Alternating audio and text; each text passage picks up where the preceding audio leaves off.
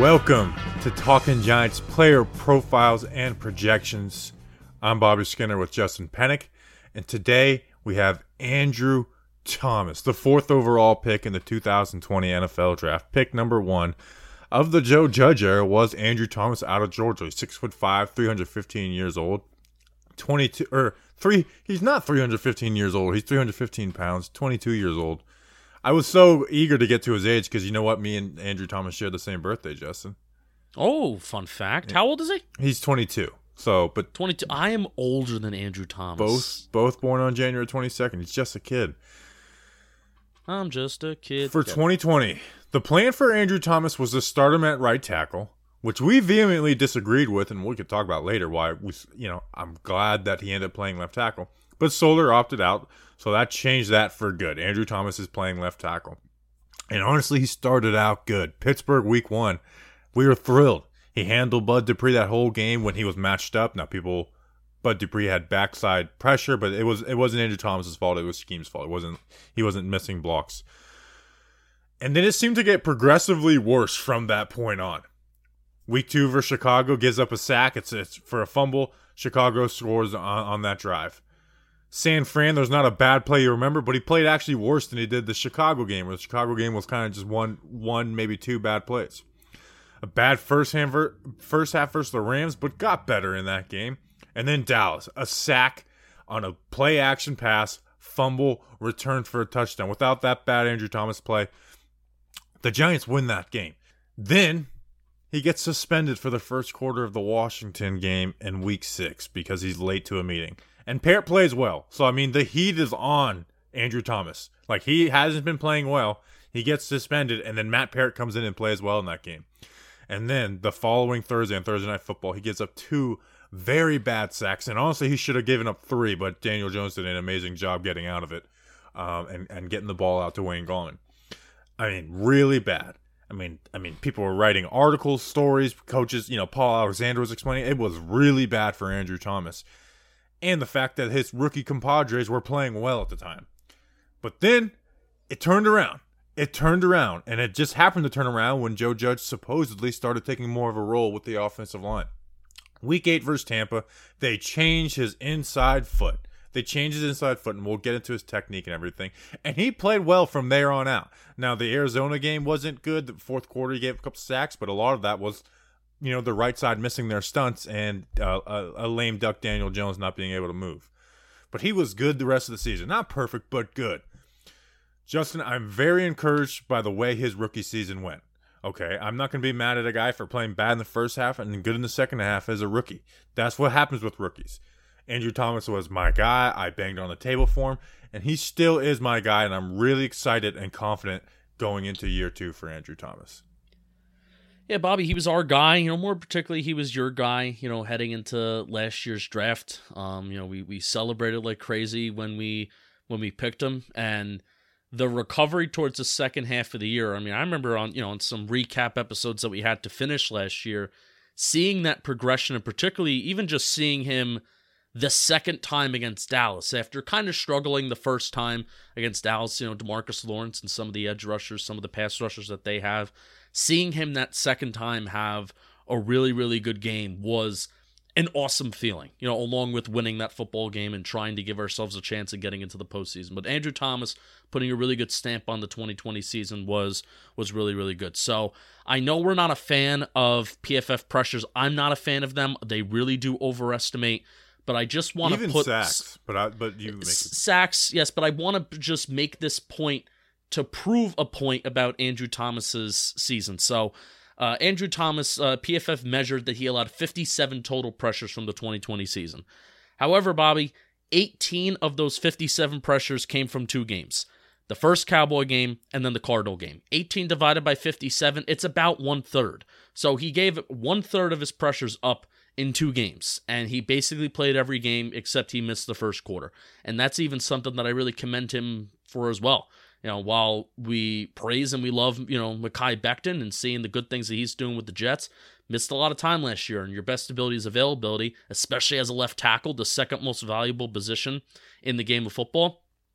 And he even had a foot injury last year. He played through that foot injury, and he improved throughout the year on that foot injury as well. So had some bad games. Really, in terms of a goal for next year, I kind of want to ask you about where you where are you kind of projecting Andrew Thomas this year? You know, PPPs, player profile projections. Where are you projecting Andrew Thomas to be this year? But really, at least for me, you have to avoid the disaster game. You have to. Yeah, that's the thing, is we can't have. Now it's year 2. We can't have horrible games. There can be, a game where he's not, not at his best. Like he's not gonna go this season without giving up 0 sacks. You know what I mean? But especially with offensive linemen, how you start really does set the tone for your season and how you are portrayed. Really, I mean, think of like I said, one of his curses was his rookie compadres. Well, now I didn't watch Tristan Wirfs, but everyone said he was just solid all year. So he is the outlier. Andrew Thomas, I say very confidently, because I watched every single snap of all these guys, basically twice. Andrew Thomas was better than Jedrick Wills, and he was better as a run blocker than him all year. As a pass blocker, he was better than him by the end of the year. And then Mekhi Becton, their pass blocking I think was around the same. Like, Becton gave up some sacks, had a 2-sack game against Myles Garrett the week after Andrew Thomas handled him, by the way. But Becton wasn't moving guys the same way he was at the start of the season. Now, I'm sure injury had something to do with that, and I love watching Becton play, so I hope he stays healthy. But and Pat Flaherty, who's now an offensive line analyst with the Giants, he made a video when they hired him. I went and found it, and he said the same things. He's like, Becton wasn't really moving guys like he was at the beginning of the year, at the end of the year, and he had some gimmicks in the past. So him and Thomas, by the end of the year, if you just looked at their last 8 games and erased that Andrew Thomas had a bad first 8 and Becton the first half of the season when he was healthy was awesome, you'd say they're right about the same. And then obviously everyone says Wirfs is better. I didn't watch Wirfs like that. So he got kind of screwed by that, Whereas at the end of the year, Andrew Thomas was better, flat out better than Jedrick Wills. And even people who like to use PFF and stuff, Andrew says that. But because Wills started better than Thomas, there's this narrative around Thomas that there isn't around Wills. I think the Seattle game. Would you say the Seattle game was his best game last year? Either that or Cincy, but both games were kind of flawless. Those two. Yeah. Granted, those weren't the best pass rushers, but Carl Lawson's a pretty good pass rusher. Yeah. It just went to the Jets, ironically. So only 2 holding penalties last year too. Find that to be kind of important. One and they was came bogus. in back. It took away that Eagles touchdown. One of them was bogus. Yeah. Remember the Eagles touchdown that got taken off?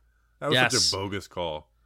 Yeah, they came in back-to-back weeks against Washington, and then on that I think it would have been a Daniel Jones rushing touchdown, right? Yes. We compared him to also the rookie tackles last year, and recently there's been some Giants people that have done some side-by-side comparisons, few different people that have done comparisons of there's a decent track record of highly touted offensive tackles getting off to a poor start their rookie year and then rebounding well and becoming one of the league's best. It's not a slam dunk. I mean, you could either turn out like Eric Flowers, who was hurt his rookie year, played through an injury, and just continued to go down, or hopefully you can be like Trent Williams, who had a subpar rookie year and then became one of the league's best left tackles. Smith. Yeah. And I remember Jason Garrett referencing Tyron Smith. He's like, he struggled really, and he kind of got better and better. And that's the thing, is Andrew Thomas got a lot better as the season went along. If he didn't, it'd be like, all right, there's hope. He was a rookie, but you don't feel it's like right now. I feel confident in Andrew Thomas, where after week 8, I wasn't throwing the towel in. I mean, that would be silly to do with a rookie, but you are worried. Oh my God, this is a rough start, and it was getting worse every single week. Let's talk about his game, though. If I can get nerdy and talk about what his game is. Yeah. In the run game, he's a mauler. He moves dudes. If we haven't seen a Giants offensive lineman move dudes like the way Andrew Thomas moves him and Shane Lemieux, or even Will Hernandez working double teams was beautiful. I mean, they would just clear dudes out. It was beautiful to see. And that's because he has the athleticism and strength to hang with anybody in the NFL. He has the speed to go with every pass rusher. He has the strength to go with every pass rusher. And he's got the speed and strength to get off the ball quick and move dudes in the run game. And that's why I loved him so much out of the draft. Is he had the things he needed to get better at were the things you improve on. And what were those? he would overset, and his inside foot would fall back. Now, it's hard to explain without actually showing the video, but it's called his post foot. It would fall back, and it would give an inside lane for pass rushers, and that is what he corrected midseason. He started lagging that foot, and this is his words, and it's something I talked about a lot in the O-line reports. He would lag that foot to shut down the inside moves, and he realized, once he did it one game versus Tampa and Jason Pierre-Paul, who had an awesome year, he realized, I'm athletic enough for the NFL. I've got this. I can trust my athleticism to get these guys around the edge. So now that he's got, his feet were the biggest thing he needed corrected, and he's, they're not perfect right now, but they've got a lot better. And even in that Arizona game, the worst play was actually Golden, where Golden baited him into it. And he had never seen that, where Golden had baited him as hey, I'm going to go inside, out, and then back in. He kind of had seen how Thomas had been winning, and he baited it into him. And Golden's a good pass rusher because of stuff like that. So he got better at that. Now, things that he didn't get a ton better at his rookie season, but he did get a little better, is his hands. He was lunging like crazy, at the start of the season. He was leaning forward, and he was getting off balance and was, allowing pass rushers to take advantage of him. He got better at that at the end of the year, but it still needs work. But that's something that does get better. Was he still doing the symbols? Yeah. Instead of efficiently punching out straight and going at the breastplates where he's going from the outside and he's clamping. Yeah, and so he still needs to get better at that.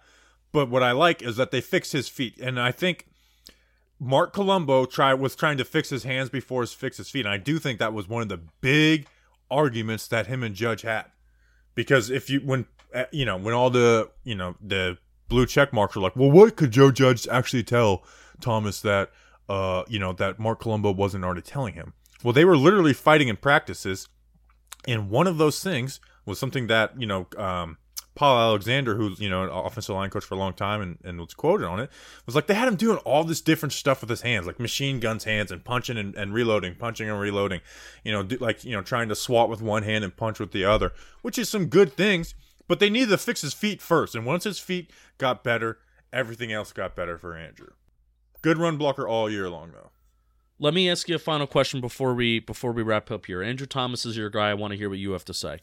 So basically, what's the expectation for Andrew Thomas this year? Is it to perform the way that he did the second half of the season? And if he performs the way that he did the second half of the season for pretty much maybe consistently, maybe he has a bad game here or there, everybody's going to have a bad game, right? But if we look at Andrew Thomas's 2021 season and it's okay, he performed kind of the same way that he did the second half of his rookie year, or is there an expectation that he gets better, avoid the disaster game? What is your expectation for him, Bobby? If he does that all year, which would mean he gave up 4 sacks if he plays the way he played in the second half, and still with some pressures, you're not thrilled, but you're all right with it. But my expectation for him is, and maybe this is, he's still young, still needs to grow and get better, but be the best tackle we've had in this blue jersey in a long time.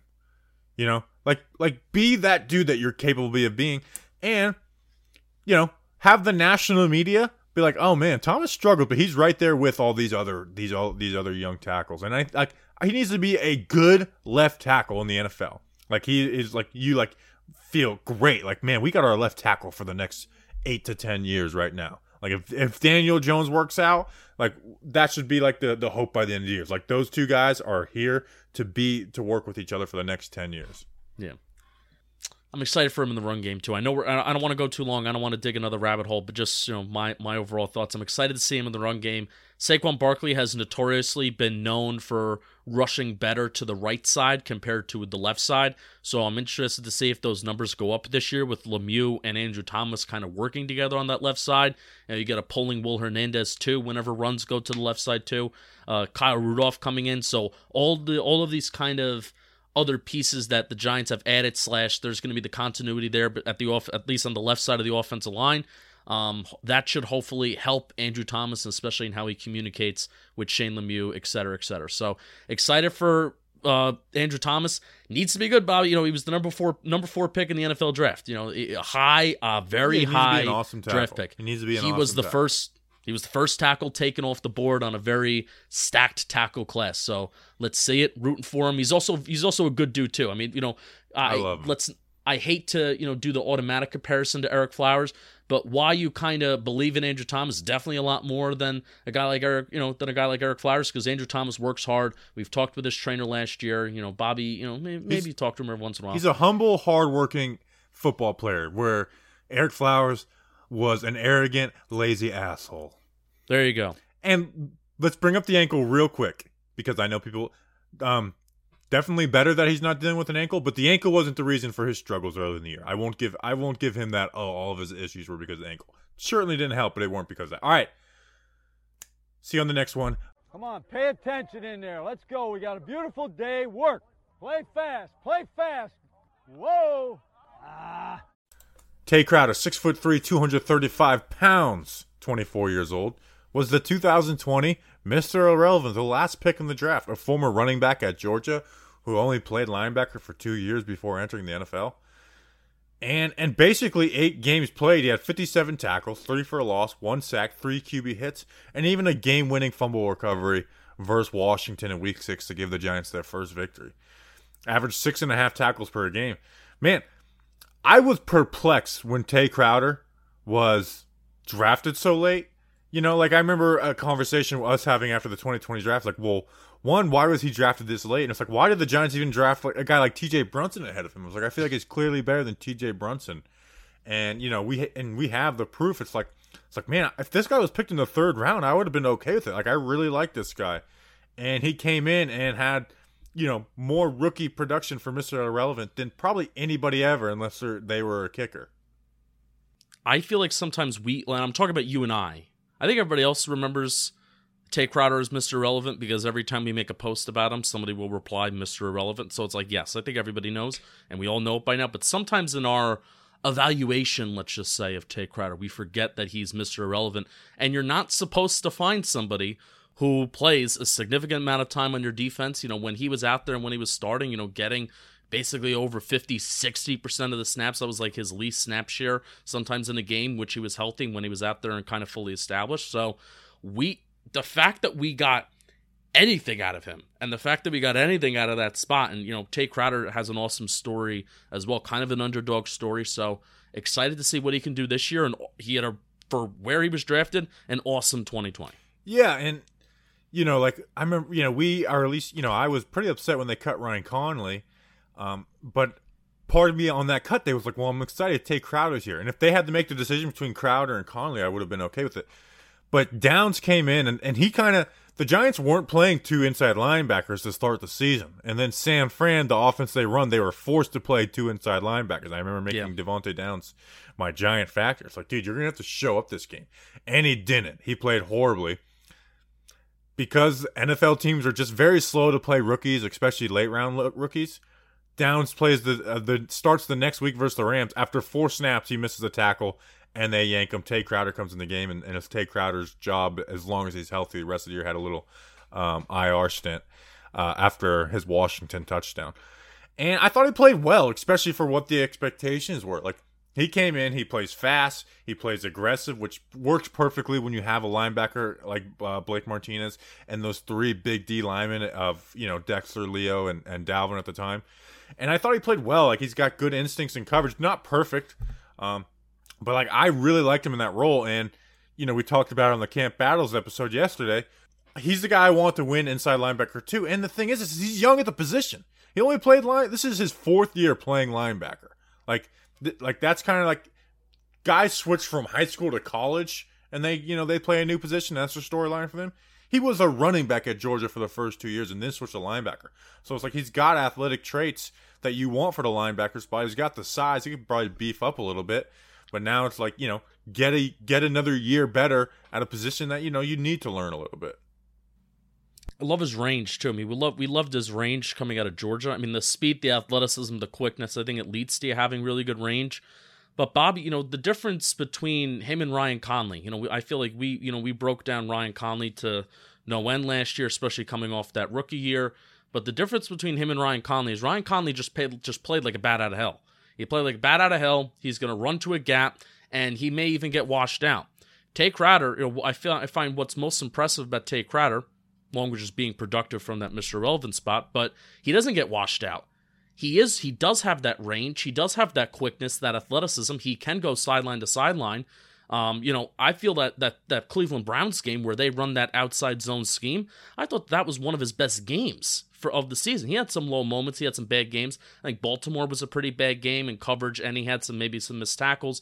But that Cleveland game where it's outside zone, he's going sideline to sideline. I thought that was one of his best games, but also he does not get stuck behind defensive lineman, offensive lineman. He's patient. He baits the running back to go certain places, which I love that. Saw that against the Cowboys and Tony Pollard, kind of sitting behind the defensive lineman, not getting washed out, not getting stuck. But then boom, once the running back goes one way, he pops out, he makes a play on the ball carrier. So really, Tay Crowder, the instincts are there, the patience was there, not getting washed out, but also he has the athleticism, the quickness, and the range that you want out of your interior linebacker to assist Blake Martinez. Yeah, and he's not like destroying blocks from offensive linemen. Like if he's going to win that, it's because he's using his speed and slipping by him. But when he does get blocked by an offensive lineman, like you said, he doesn't get washed away. He'll hold his own. He's not really going to destroy a ton of blocks once they're engaged, but he holds his own. And he does a good job with angles of not letting O-linemen get that initial win at the time. They use him as a blitzer. I don't think he really has any pass rush moves, but he's got good speed and burst. So he can add some to his hand usage, which a lot of inside linebackers struggle with. Where he did struggle though was he missed some tackles. Like he had a 16.1% missed tackle rate, which was like top of the team basically. Like for reference, Blake Martinez had 6.5%. Ragland actually had like one of the lowest in the league at 6%, even though he had a high rate in 2018 when he played a lot of snaps. But he did get better at that. Like four of the 10 tackles that he missed were against Washington in Week 6, and the guy got covered up by him returning that fumble for a touchdown. And they were pretty bad. Like they were open field, like Tay Crowder should make this tackle, and Antonio Gibson was breaking him down and beating him. But he also got better as the season went along. Like, do you remember any huge missed tackles as the year went on? So, I mean, this is a guy who had 57 tackles in 8 games next to Blake Martinez, who's the tackle king, who is top of the league at tackles, and he had 57 in 8 games. Like that was like good production. 3 for a loss, a sack, QB hits. Like he kind of did a little bit of everything. And he should have had an interception versus the Rams, and they overturned it, which they shouldn't have. And speaking of Blake Martinez, there were 2 times this year, earlier in the year, and then I guess the second quote was a little bit later in the year, but 2 times where Blake Martinez, who highly coveted free agent, he's getting paid a lot of money, he's got the C on his shirt, he has some say within the building, and I don't think, I would like to think that Blake Martinez just wouldn't say this to say this, but Blake Martinez was the one that said earlier in the year, I want Tay Crowder to play more. He said that, he said, I told Patrick Graham, I want this guy to play more. And that's, Devontae Downs was a little bit of a veteran. David Mayo, was he here, still hurt? He was still around. And then later in the year, Blake Martinez said about Tay Crowder, this guy actually calms me down. Like, this guy kind of keeps me in check whenever I'm getting, maybe too much. And, Blake Martinez is kind of a similar player where he's very tactful about where he goes and where he places himself. And to hear him talk about Tay Crowder that way, where this guy keeps me grounded, I think that's awesome. And again, I'm talking about how Bobby and I, how we look at this guy. We are forgetting where he was drafted and how he's Mr. Irrelevant, and what he brought to the team last year was absolutely awesome. And the sky's the limit for him kind of from here. Yeah, and I'll finish on that. Like, I think something that gets overlooked is that inside linebacker chemistry between 2 guys, especially when they're playing a good amount of reps. And, Tay had 10 tackles twice in 8 games next to Blake Martinez. But, there's a lot of trust there. It's like, and something that we looked at when we were watching Blake Martinez Green Bay film was like, man, they left Blake out to dry. They gave him no help with the second inside linebacker. They put a safety who didn't know what he was doing or play the wrong gap or get washed up. Where you could tell Blake had some trust in him, that he didn't have with Devontae Downs or even David Mayo. And, allows him to take chances. And then Tay the same way. It's like, hey, man, you just play your gap. We got these 3 big D linemen in front of you. I got this on the front side. Don't worry about having the jump gaps. Play your gap, play it fast, and play it aggressive. And even coverages, making under calls when you're running cover 3 and things like that. So that's why, it wasn't like Tay Crowder had some amazing rookie season, but it's a guy who really probably they didn't plan to play at all at the start of the season, with David Mayo and Devontae Downs being ahead of him and being the 4th, maybe even the 5th inside linebacker at one point during camp. And then, and he's so young at that position. So I'm excited to see how he grows in year 2. Yeah. One final point. I want to see him improve in coverage a little bit. I know you touched on it. He's like, yeah, he was all right. I want to see him improve in coverage, especially we talked with Darnay Holmes with just out in space. And when the quarterback's holding the ball for more time and more time, out in space and getting that awareness down. He's a rookie. He's still young playing the position. Hopefully he'll get that down even more. And just we'll end on this. Tay Crowder had some of the biggest moments of last year. The Washington touchdown that sealed that game, and that was the first win of the season, right, Bobby? Yes. First win of the season, Tay Crowder sealed it. And then also a huge sack, his first sack of his career, came on like a nice, an unintentional stunt, some might call it, on Russell Wilson on a 3rd down in Seattle, and that was our biggest win of the season. So Tay Crowder had some big moments and some of our biggest wins of the season. So go get him in 2021, Tay. Excited. All right, see you guys on the next one. Until then, let's go Big Blue.